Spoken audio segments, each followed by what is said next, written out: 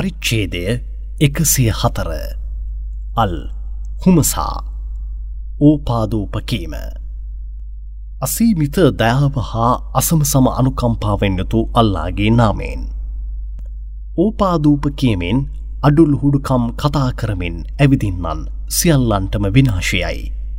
මෙවැන්නා ඇත්තෙන්ම තමන්ගේ වස්තුව තමන්ට සදාකල්ම ලොවෙහි ස්ථීරව තිබෙන්නට සලස්වනු ඇතැයි අදහස් කරමින් වස්තුව එක් රැස් කර එය හොඳ මාර්ගයෙහි වියදම් නොකර එසේ අදහස් කරමින්ම සිටින්නාහ. එසේ නොව නීත වශයෙන්ම ඔහු මරණයට පත්වන්නේය. නීත වශයෙන්ම හුතමා නැමති නිරේහිද වීසි කරනු ලබන්නේය. නබී හුතමා යනු කිමික් දැයි ඔබ දන්නේහිද? එය අල්ලා විසින් දවන ලද ගින්නකි. එය ශරීරයෙහි වැදුණු වහාම හෘදයෙහි පනිනු ඇත. නිරේහි ඇති අතිවිශාල කඹවලින් ඔවුන්ව බඳිනු ලැබ එහි දොරටුද වසා දමනු ලැබේ.